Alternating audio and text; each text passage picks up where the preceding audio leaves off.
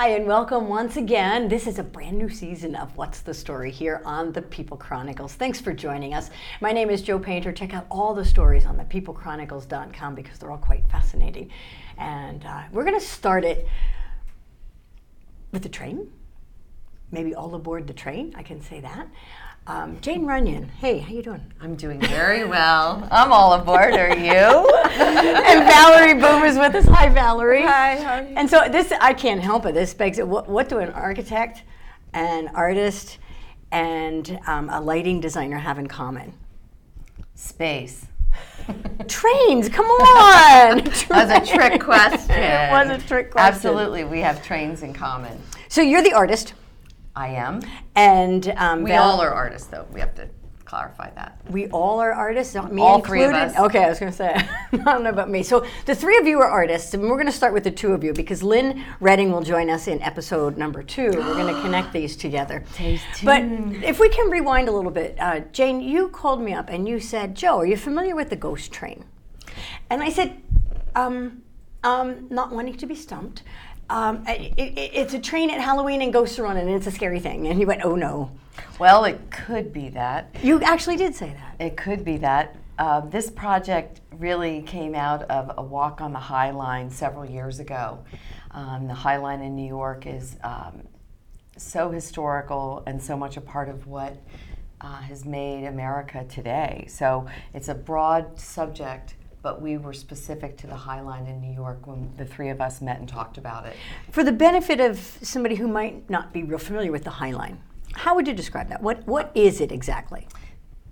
In the 1890s, there was so much confusion happening in the Meat District of New York, which is Chelsea today, the art community, that both the cars were meeting, the passengers, the pushcart markets were all meeting and converging on this part of New York to basically give out all the supplies to the city.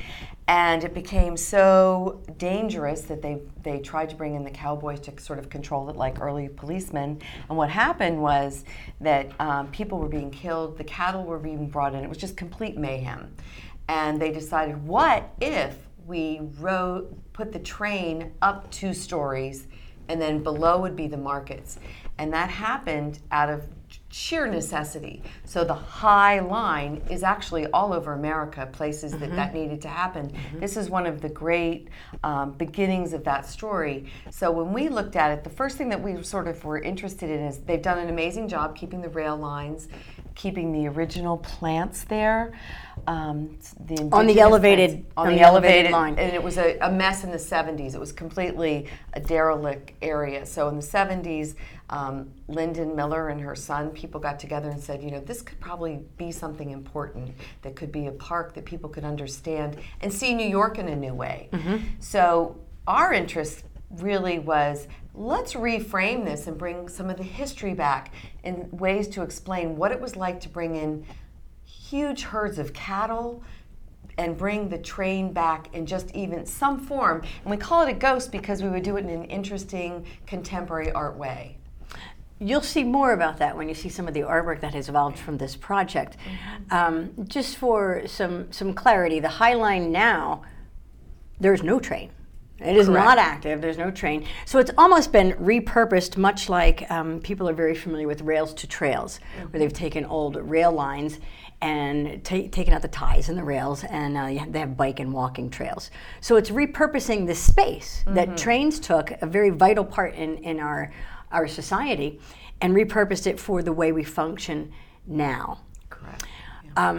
Trains resonates. When you say train, you probably don't think of just a train. There's a memory, there's a sound, there's a sense, and maybe even a smell. But it rings true in so many of us. It's fascinating, and I think you found that as you explored this more. So the three of you ladies, and I'm saying the three of you, you'll meet Lynn next time. You were at a lecture in New York. We went a tour of the High Line, and Valerie and I have a 40-year history of artistic dialogue, and we sort of quickly came to boy, I'd love to see sort of the scale of the train and sort of hear that. And the cattle is so important because it's the meat district. So this evolved over a 4-year period of us meeting in New York and meeting in Reading, because we are the Reading Railroad, and that is just amazing. And it is the touchstone for all of us to work on this project. Our next stop is the History Center, to just sort of be sure how we want to connect them. And it's a ghost because it'll come and go, it'll be entertaining, it'll be interactive, and boo. So, what was this lecture about that Linda, was it Lyndon Miller, who gave this lecture? And I know she wrote a book, and one of her quotes, which I think is fascinating, and it's happening here in Reading, is "Make it gorgeous, and they will come. Keep it that way, and they will help." And there is a revitalization happening right here in downtown Reading on Penn Street that really goes along with that philosophy without quoting it per se. So when you went to this lecture, was that the pivotal point, the lightning rod that made you go, there's an art project in this that will connect so many areas of the country? Was it in that lecture that you heard something, Valerie? I think partially. I mean, the idea that you're bringing vegetation from different parts of the country, or that would be appropriate for on the High Line, and how that influenced the planting. Definitely. So that evokes a certain feeling as you're walking through this landscape in between the railroad lines that are, still there. So when you bring up vegetation, could you describe the High Line today? Is it a garden, if you will, a raised garden that you walk through? I'd say a raised garden, raised park, which is, I think, what draws people really to it. But the way you walk through it is as if almost like you're on a train, because it's a linear direction. The way you go through it and the way you experience visually what you see, planting as well as the buildings. You have the sense of moving. I mean, you don't stand still that much, but you just keep going, I think. So there's sort of a feeling of a train, but it's not there anymore. So it's interesting too how vegetation and floral design and gardens connected with trains. And then you mentioned Paul Van Meter, who's a Wyomissing resident, and his story. And dear friend, and he was very connected with the High Line in New York, and died suddenly. And I met the woman who wrote the book on the High Line, and said, there's something there that I feel like I really want to express that hasn't been said. And it was inspirational to all three of us. We're just like, we want to frame the rail in a different way that is educational, fun, and somewhat organic, and especially because it's a ghost. It's like, when does it show up? And we're not looking for people to necessarily see it, like bang them over the head. It might be something very subtle that perhaps then they would look at a flower differently. They would see the Empire State building in the distance differently. So when we say frame, it's in a very metaphoric way. I'm not sure. We do like the idea of the viewfinders. We do like that it really identifies the city in a different way, and I think that's why it's so popular. You know what's ringing in my head right now as you're talking about this? Ebenezer Scrooge. It is, because the ghost of Christmas Past.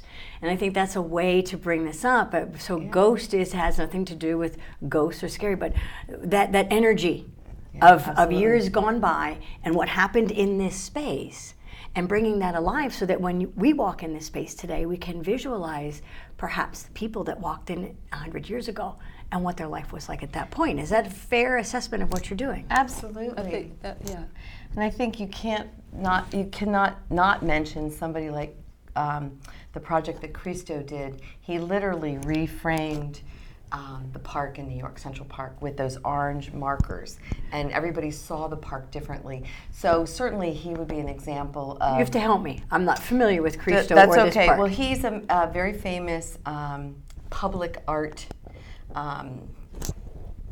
artist.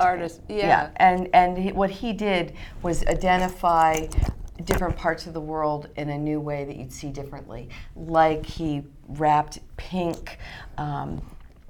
canvas all over the Caribbean. In the Caribbean. And so you'd see it from the sky. So that's not exactly what we're doing, but it is related in that we want you to keep rethinking what we're looking at. So as an architect, Valerie, what are you seeing here that you're bringing to this project of the Ghost Train to bring this alive for people across the country? Well, in a way, it's still a little bit hard to figure out what the structure might be. But ideally, we'd like to have something sort of floating, I think, somewhere off the High Line, that visual references to the train, maybe in an abstract form or maybe somewhat literal. Or it could be in something you're walking through, or and then the viewfinders, like as if, when you're looking out through the windows in the train. Oh, The movement of that. you almost could and see the people in it. You could see either Or the see cattle. the people in it, or the animals in it, or what you see looking out. Although the animals would have been looking through these sort of slots.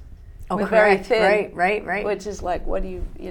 And we have It's incorporated that into, we've done 24 collages called the concept collages, and we address some of these kinds of things in those particular pieces, which are really just the concept that we could take from there and apply to a light show, apply to a sound show, apply to dancers. So the artistic disciplines are very open to us. We first see the idea of video and projecting things that come and go. One of the pieces is called Now You See Us, Now You Don't. So I'll let it go. How do we with that. bring this back to Reading?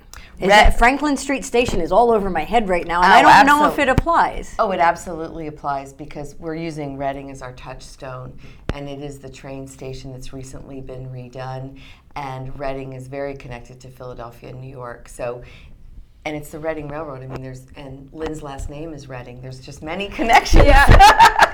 Speaking of Lynn's last name is Reading, we were talking about Lynn Reading, and you'll meet her next in our next episode of What's the Story? It's part 2 of the Ghost Train, and it could be coming right here to Reading, Berks County.